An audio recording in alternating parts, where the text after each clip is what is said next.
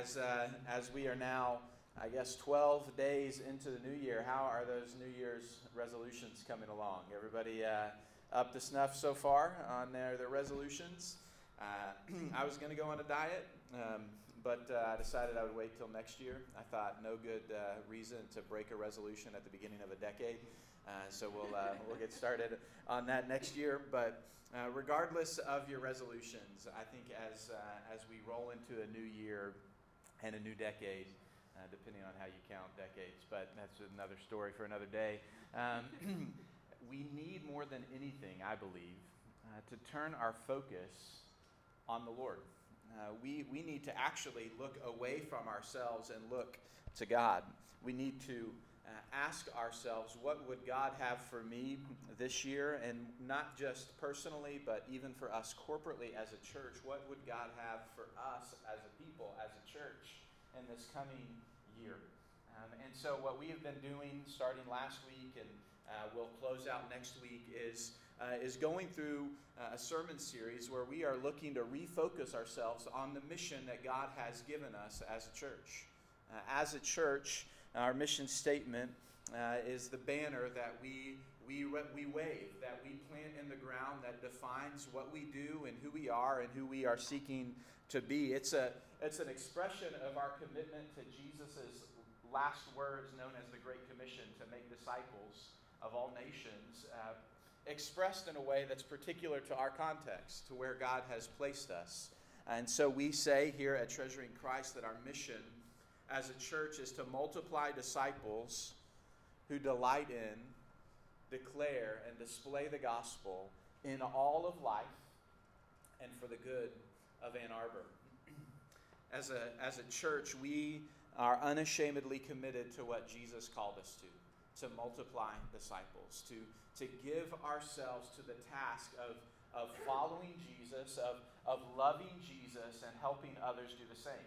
So this isn't an advanced course in Christianity. To multiply disciples is the baseline of Christianity. It is the calling of every person who puts their faith and trust in Jesus to be committed to loving Jesus, following him, and helping others do the same. And that may that may look different in different seasons of our life, at different times in our life, but it's the core commitment that God has given us as a church to multiply disciples. And as we think about what it looks like to multiply disciples, we have these three D statements that we think help articulate what this looks like on the ground, so to speak, what it looks like in our daily lives. And it begins with delighting in God. It begins with not just doing stuff for God, but recognizing who God is for us, recognizing what God has done for us. Our lives as a follower of Christ, and if you've been committed in following Christ for any period of time, the order in which we think about the Christian life is important, right? Religion would say do more and more for God. If you do enough for God, God will be pleased with you. Jesus turns that upside down on its head. Says you can't do enough for God for me to be pleased with you, so I'm going to come down and do for you what you couldn't do for yourself. He comes in our place and takes our sin, overcomes the grave, and promises to all who will turn from their own way and trust in him that they'll have life. So the beginning of the Christian life isn't do, but the beginning of the Christian life is delight. Look to him and believe. And to delight means that you make God your greatest treasure, that you make him the one that you love supremely over all things.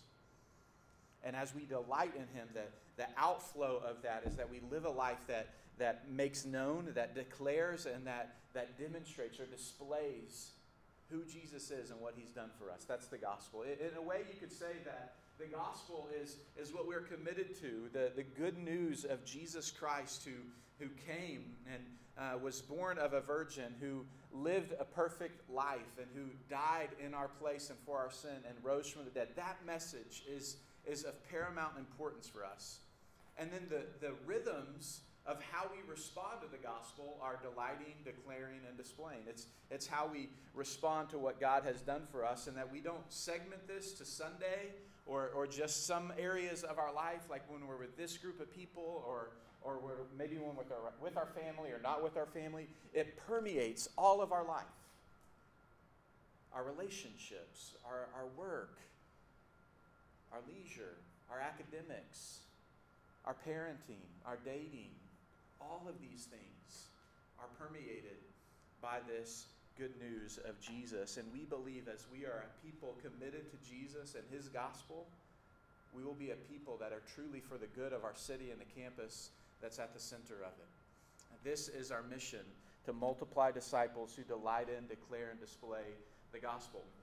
So when I think about God's calling for us as a church, I've heard this said by somebody, and I'm not quite sure who it is. I can't find a direct quote. So I'm tempted to think maybe I came up with it, but I don't think I did. But when I think about the church, there are two primary images that come to mind. I'm actually pretty sure Tim Keller said this, but he says, I think about the church at Antioch and Israel and Babylon. The church at Antioch and Israel and Babylon. The church at Antioch seems like it makes sense, right? The church at Antioch we talked about last week from Acts 11 and 13. It was a church plant. It got started when some Christians were pushed out of Jerusalem. They came down to a place called Antioch and they started sharing the gospel. And when we looked at Acts 11 and 13, we saw that the church at Antioch was a diverse church. They moved into this place, and you see these Jewish believers reaching out to these non-Jewish people, which really hadn't happened much at that point in the history of the church and really in the history of religions. People were pretty focused on their thing and their group. So you have this people defined by Jesus, the first called Christians at Antioch. They move out and they start sharing the gospel with people who look different than them, with people who think differently than them. And the gospel does a work and forms a church, and the church begins to grow through studying the word and the teaching of the word, and the church continues to expand as the people share the gospel. And the church at Antioch was not only this church that was birthed through the gospel and through evangelism and continued to grow through it, but it was a church that multiplied. It was a church that sent its people, even the very people who taught the church at Antioch, they were sent out on mission, Paul and Barnabas, to take the gospel where it hadn't gone before. I want us to be a church like Antioch, a church marked by evangelism, marked by making our faith known to others, not in condescending or arrogant or pushy ways, but in faithful, compelling, clear ways, making known the good news of Jesus. And that we would be a church marked by spiritual growth, digging into God's word. We introduced a Bible reading plan that began last Sunday, so if you haven't picked it up, you can pick it up this week and jump into reading the scriptures with us. We can't see spiritual growth without a steady diet of God's word.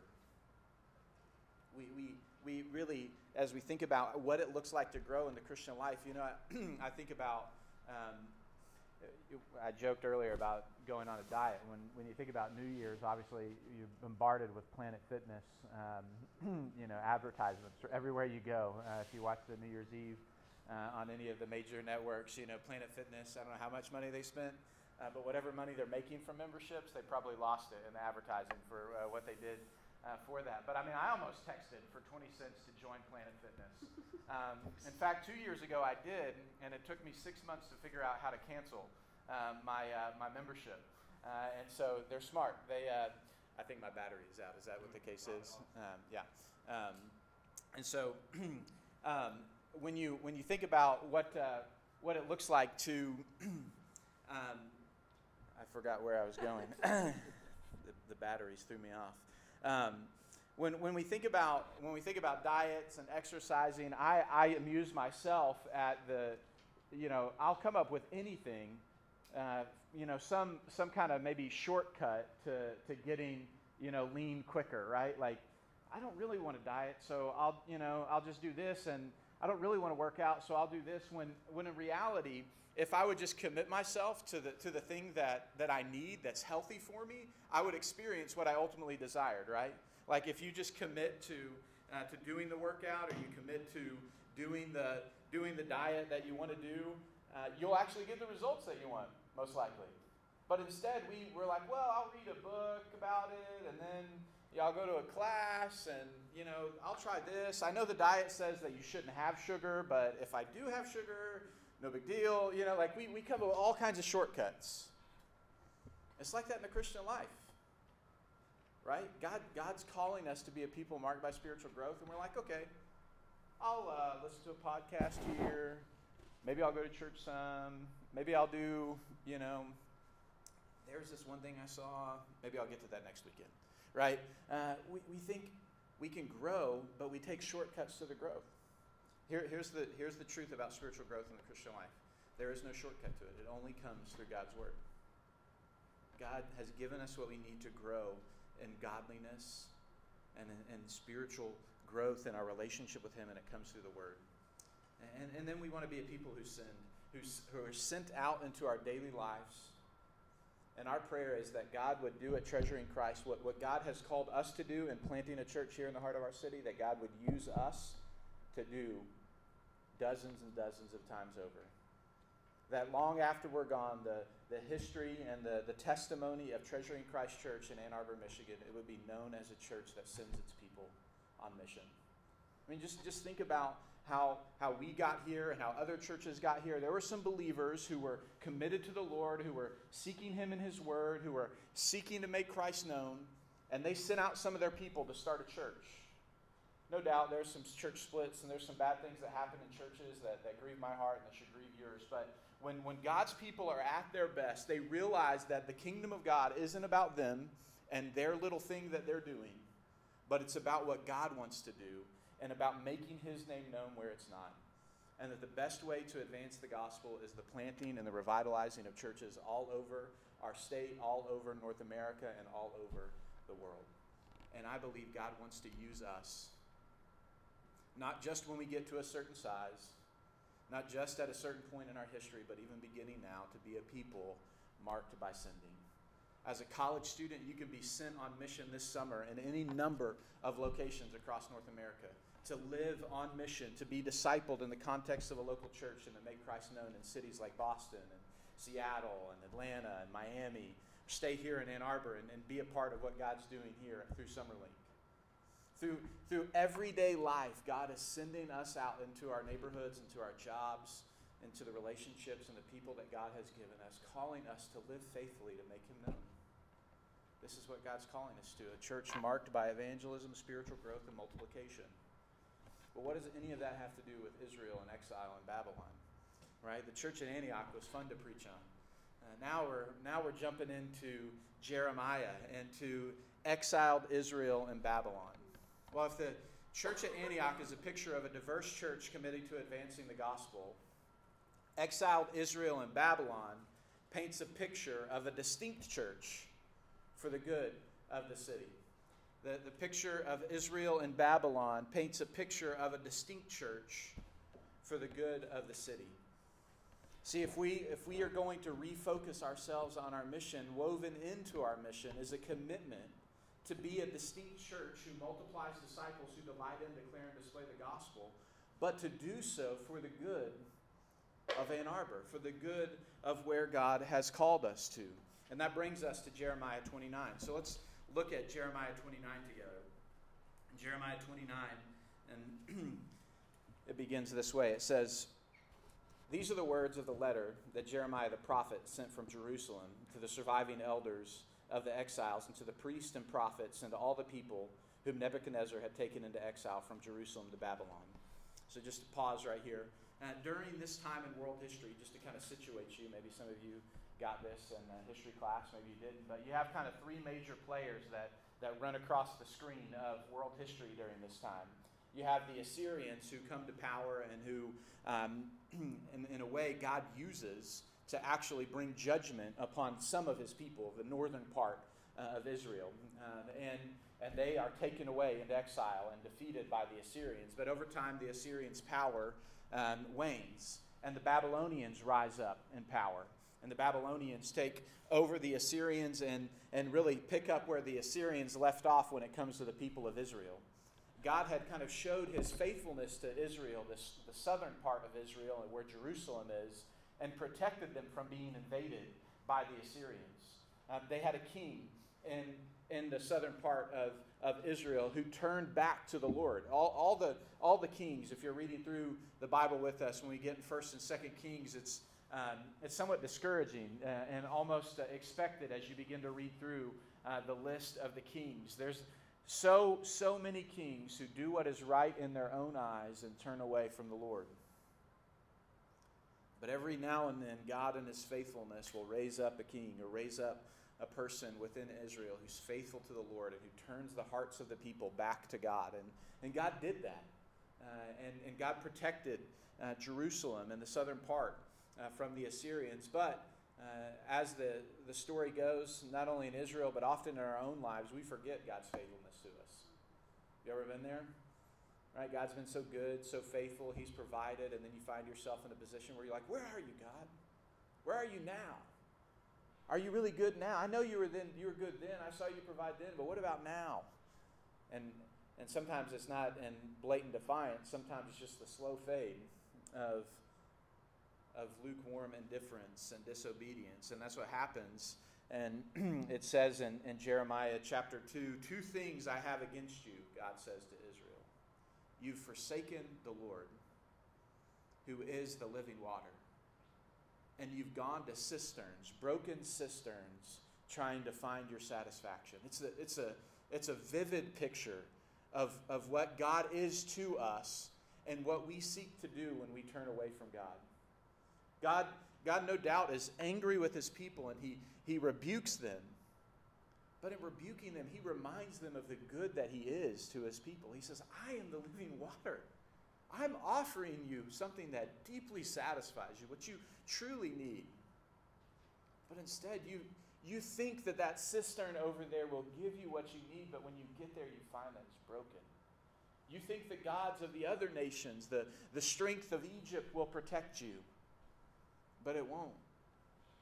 You think that rather than a long obedience in the same direction, rather than that bringing satisfaction, you think following the desires of your heart and pleasures wherever they may lead you is what will bring you satisfaction.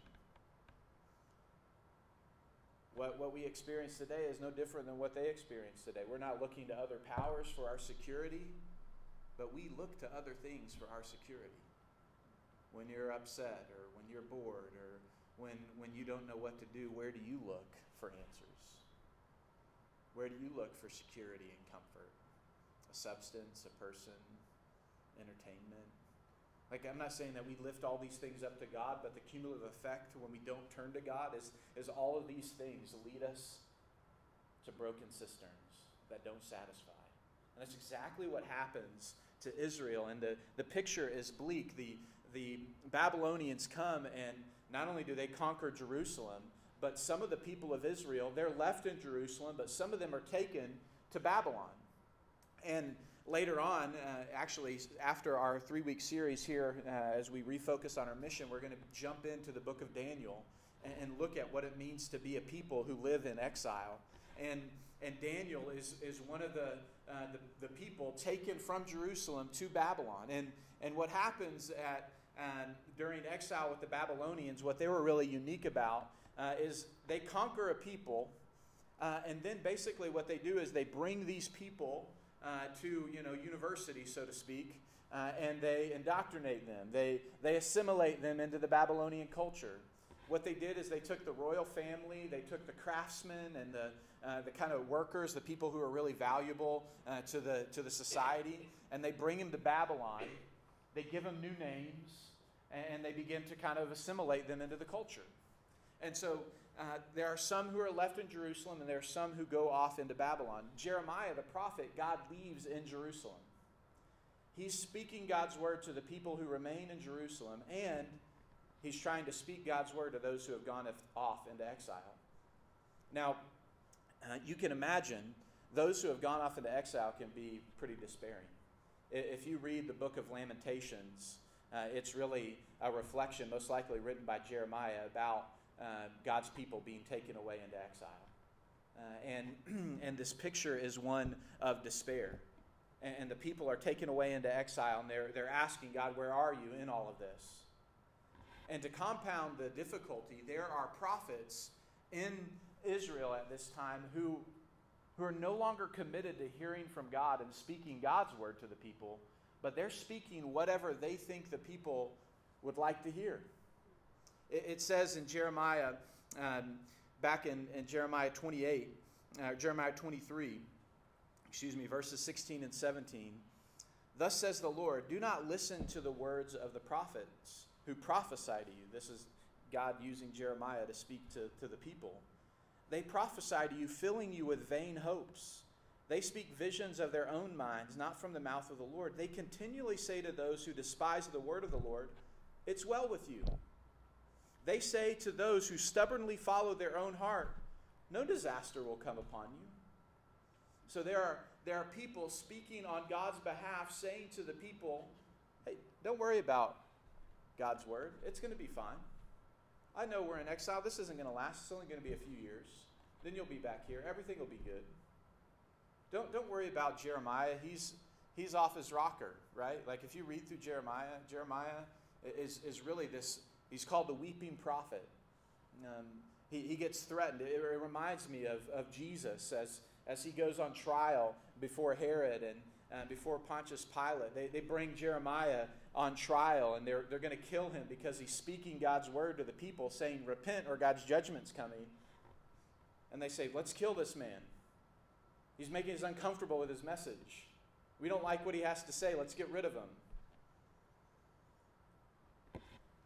And so Jeremiah is speaking in the midst of this time where there are these false prophets.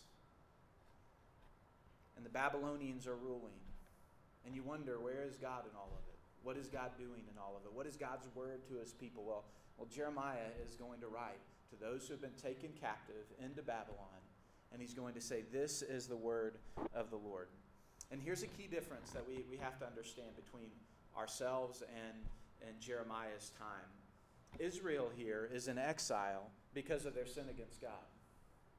They've sinned against God, and God has taken them into exile as a form of judgment, of discipline. Well, we are not in exile because of our sin against God, but we do share the same identity with Israel. Did you know that? We ourselves are exiles. The New Testament tells us in 1 Peter that we live as sojourners and exiles, that we live in this city seeking a city that's to come. Throughout church history, we've seen this described as the city of man and the city of God, that we simultaneously, as followers of Jesus, live in the city of man where we are here in this world, but we belong, our citizenship is to the city of God, what is to come. We are exiles not because of our sin against God, but as followers of Jesus, we are in exile precisely because of our belief in God. We have been set apart by God and are to live as exiles in the places that God has put us. And so what does it look like for us to live as exiles? To be followers of Jesus, set apart for him in the places that God calls us to be. Another way of saying this is, how can we be exiles on mission? Listen more fully as we jump back into Jeremiah 29. It says in verse 2 that the king and the queen mother and the officials of Judah, the eunuchs, those who served within the royal kind of palace, the metal workers, all of them had departed Jerusalem. And Jeremiah sends this letter by the hand of Elisah, the son of Shaphan, and Gemariah, the son of Hilkiah, who, what happens, just as it's kind of confusing, one of the king of Judah is taken into exile, and the Babylonians set up another king in his place. That's Zedekiah. So you got the king of Babylon, Jeconiah, who goes into exile. Bonus words if you can repeat that after the service. And then you have another king that's set up in his place, kind of a puppet king, if you will, named Zedekiah, who remains in Jerusalem. So here's the word of the Lord through Jeremiah to a people in exile. Verse 4. Thus says the Lord of hosts, the God of Israel, to all the exiles whom I have sent into exile from Jerusalem to Babylon. Build houses and live in them. Plant gardens and eat their produce. Take wives and have sons and daughters. Take wives for your sons and give your daughters in marriage, that they may bear sons and daughters. Multiply there and do not decrease. But seek the welfare of the city where I have sent you into exile, and pray to the Lord on its behalf. For in its welfare you will find your welfare. For thus says the Lord of hosts, the God of Israel, do not let your prophets and your diviners who are among you deceive you. Do not listen to the dreams that they dream, for it is a lie that they are prophesying to you in my name. I did not send them, declares the Lord. So as we've said, the context of Jeremiah's letter in verses 4 through 7 comes amidst all this false prophecy. And in chapter 28, there's a guy named Hananiah who prophesies to Israel, and he says to the people who are in exile, he says, don't stress, within 2 years you'll be back in Jerusalem. Jeremiah speaks up and he says, this man isn't speaking the word of the Lord. God has said already back in chapter 24 and 25, if you read it, you're going to go into exile and you're going to stay there 70 years. And then you're going to come back. And so Israel has gone into exile, and they're just sitting on the river. It's called the Kebar Canal. If you read in Ezekiel chapter 1, Ezekiel and Jeremiah kind of overlap in terms of their timeline. And it begins with them sitting here on the river, kind of outside of Babylon, kind of dejected and in despair. And they're just thinking, well, maybe in 2 years' time we'll be back. But God says, no, you got 70 years. So settle down. Make yourself a home. Eat some food. Get married, increase, grow your families. But here's what I think is important to hear. To be a people who live in exile, we have to learn to listen carefully to the Word of God. Our time, no doubt, the messages are different, but the scenario can be replayed time and time again. That God's people must continually be able to discern the voice of God in the midst of all kinds of competing voices, even voices that claim to speak for God. Before we do anything for God, we must firmly be committed to receiving from God what He says to us through His Word. You catch that? Before you do anything for God, you must be firmly committed to receiving from God what He says in His Word. Verses 8 through 9 make this warning clear. Don't be deceived, God says to His people. Don't be deceived, but hear the word of the Lord. So when I think about what it means to listen carefully to the Word of God, I think there are two things that we need. We need discernment and we need obedience. Those two things go together. To be able to discern God's voice means that we're able to understand and apply it. Here's a quote from an author who says, discernment is the skill of understanding and applying God's Word with the purpose of separating truth from error, right from wrong. It's the ability to having understood and knowing God's Word, to look at life and all the things that come at us, and to discern what would God have me do. This is, in a way, when we talk about discernment, we're talking about wisdom. When I think about what the church needs today, more than anything, it's wisdom. Right? Wisdom grows out of God's Word, listening to God. And then it applies the truth of God's Word to our daily life. Now, if you're like me, sometimes you hear something like that and you're like, it's like somebody trying to explain to you how to fly a plane, right? If you've never flown a plane, you're like, okay, so you just get in there, and if you pull down, you go up, and if you push down, you go, what is it? I'm not sure, right? You're like, which way is it?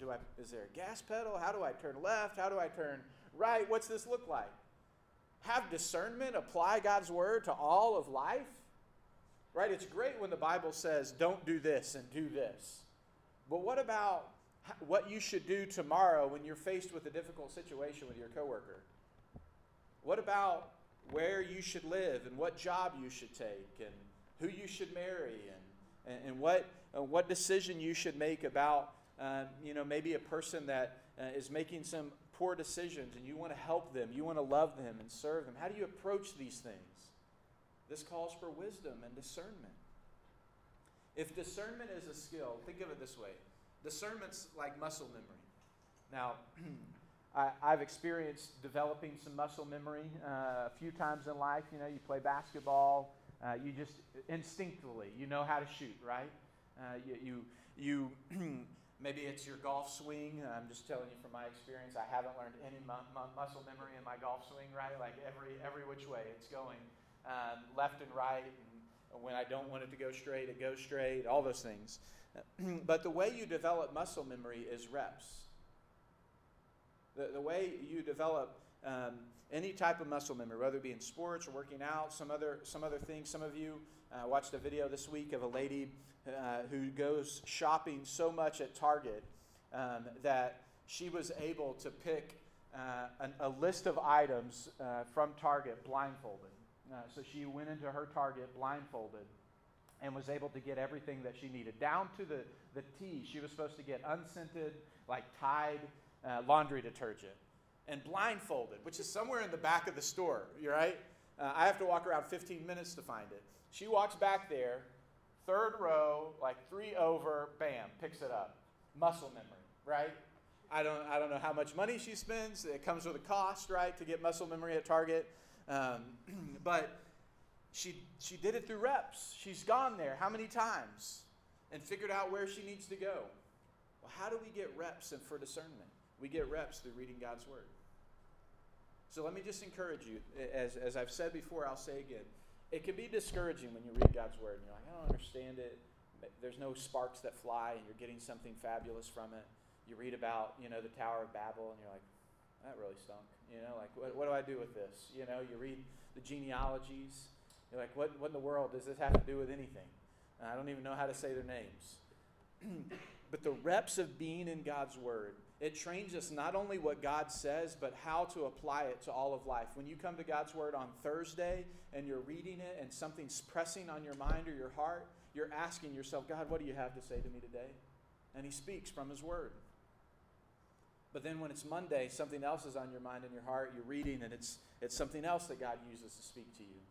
We need reps in God's Word to develop the discernment to live a life of wisdom in the world that God has called us to. There are so many things pressing upon the believer today of how they articulate their faith, how you answer, perhaps, whether it be verbally or just internally, the questions that are lodged against Christianity. I'm not saying you need to be experts in everything. The one thing I want you to master or be mastered by is this. There's all kinds of books that are good that can help you with all kinds of topics. But commit yourself to this and you'll never be disappointed. I've never heard an older saint in the faith who got to the end of their life and they said to themselves, I wish I would have spent less time reading the Bible. I wish I would have spent less time hearing from God every day. It's the one thing that we need. Be compelled towards it because of what God offers it through us, not because you think you can earn something from God by doing it. He's holding out Himself wisdom and discernment for us to know and to live by. We need discernment to live out the mission that God has given us. So listen carefully to the word of the Lord, but then also to be a people who are exiles on mission, we have to live faithfully where God has put us. Live faithfully where God has put you. I said earlier that Jeremiah is saying to the people of Israel, you're going to be there 70 years. Others are saying it's only going to be a few. But his letter is a clear message. It says a few things. And in a way, it's kind of very normal what he says. How do you live as exiles? Well, apparently you live normal lives. Find a place to live. I appreciate that normal life is, eat some good produce, right? Get some good food. I take it to mean that includes steak as well somehow within that, produce. Eat good food, right? Find a place to live. Meet some people. Start some families. Grow. It's all very normal. Live life. But who took Israel into exile? Who put Israel in Babylon? Well, according to verse 1, it says that Nebuchadnezzar had taken into exile from Jerusalem to Babylon those within Israel. But notice what God says. Thus says the Lord, in verse 4, the God of Israel, to all the exiles whom I have sent into exile from Jerusalem to Babylon. God's calling us to live faithfully wherever He puts us. No doubt God uses the Babylonians, and I mentioned earlier there's 3 world powers. I said Assyria, Babylon. The one to come is the Persians or the Medes. They'll come and and take over where the Babylonians left off. When we look at Daniel, we'll see the transition from the Babylonians to the Persians. Regardless of who's in power, regardless of what king comes or goes, what nation comes or goes, what job comes or goes, what school comes or goes, live faithfully where God has put you. We all have a temptation to be like the Israels who are hoping that, well, maybe we'll just be here for a few years and then we'll get settled down. If you're a student, undergrad, grad, wherever you're at, it's easy to think, well, I'm just here for a season, then I'll get settled down. Ann Arbor has a flow of coming and going. I'm just going to be here for a little bit, and then I'm going to go and get settled down. And no doubt, that may be exactly what God intends. Our goal is to be a church that doesn't just say goodbye to people every 3 to 4 years, but to be a church that's committed to sending its people every 3 to 4 years. When you go, we want to love you and send you to the place that God's taking you, knowing that He's got you there for a purpose, to live faithfully wherever He has put you. So live your normal life, but know God has put you there. And then He says, seek the welfare of the city. This word is shalom. It's an all-encompassing wholeness. It strikes me when we live in a world that's seeking wholeness, and there's an emphasis on wholeness and well-being. God has always been a God committed to the shalom of His people, to their wholeness. And it's a reference to all aspects of peace, safety, security, welfare, prosperity. God's saying to Israel in Babylon, seek the welfare, the good, the peace, the security, the prosperity of the city that I've put you in. And I've wrestled with this because it seems kind of self-serving. Seek the welfare of the city because in that is your welfare, right? So we live here in our city. We should try to make it a better place because if it's a better place, then it's a better place for us too, right? But there's something different that I think presses us to see here, that Israel is called by God not just to self-servingly seek to make their city a better place for themselves, but to seek to make their city a better place and primarily to seek the good of their city through praying to God on its behalf. Look at what it says in verse 7. Seek the welfare of the city where I have sent you into exile and pray to the Lord on its behalf. What does it mean to pray for the good of the city? Look at this from Psalm 122.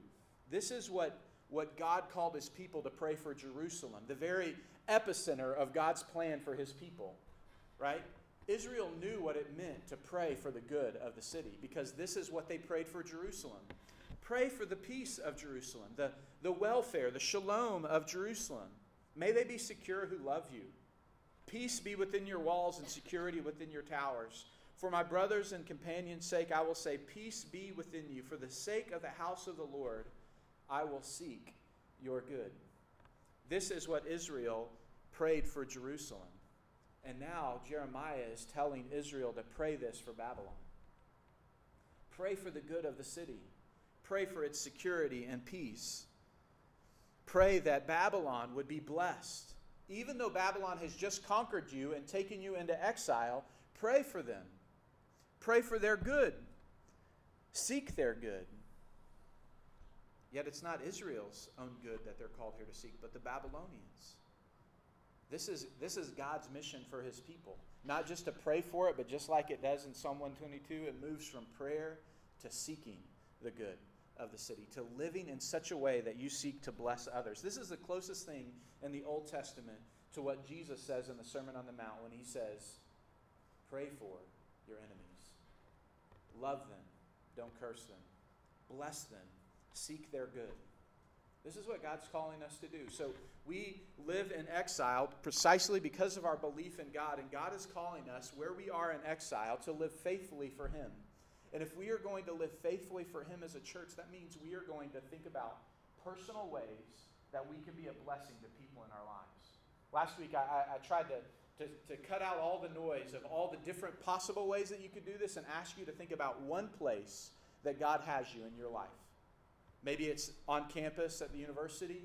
Maybe it's in your job.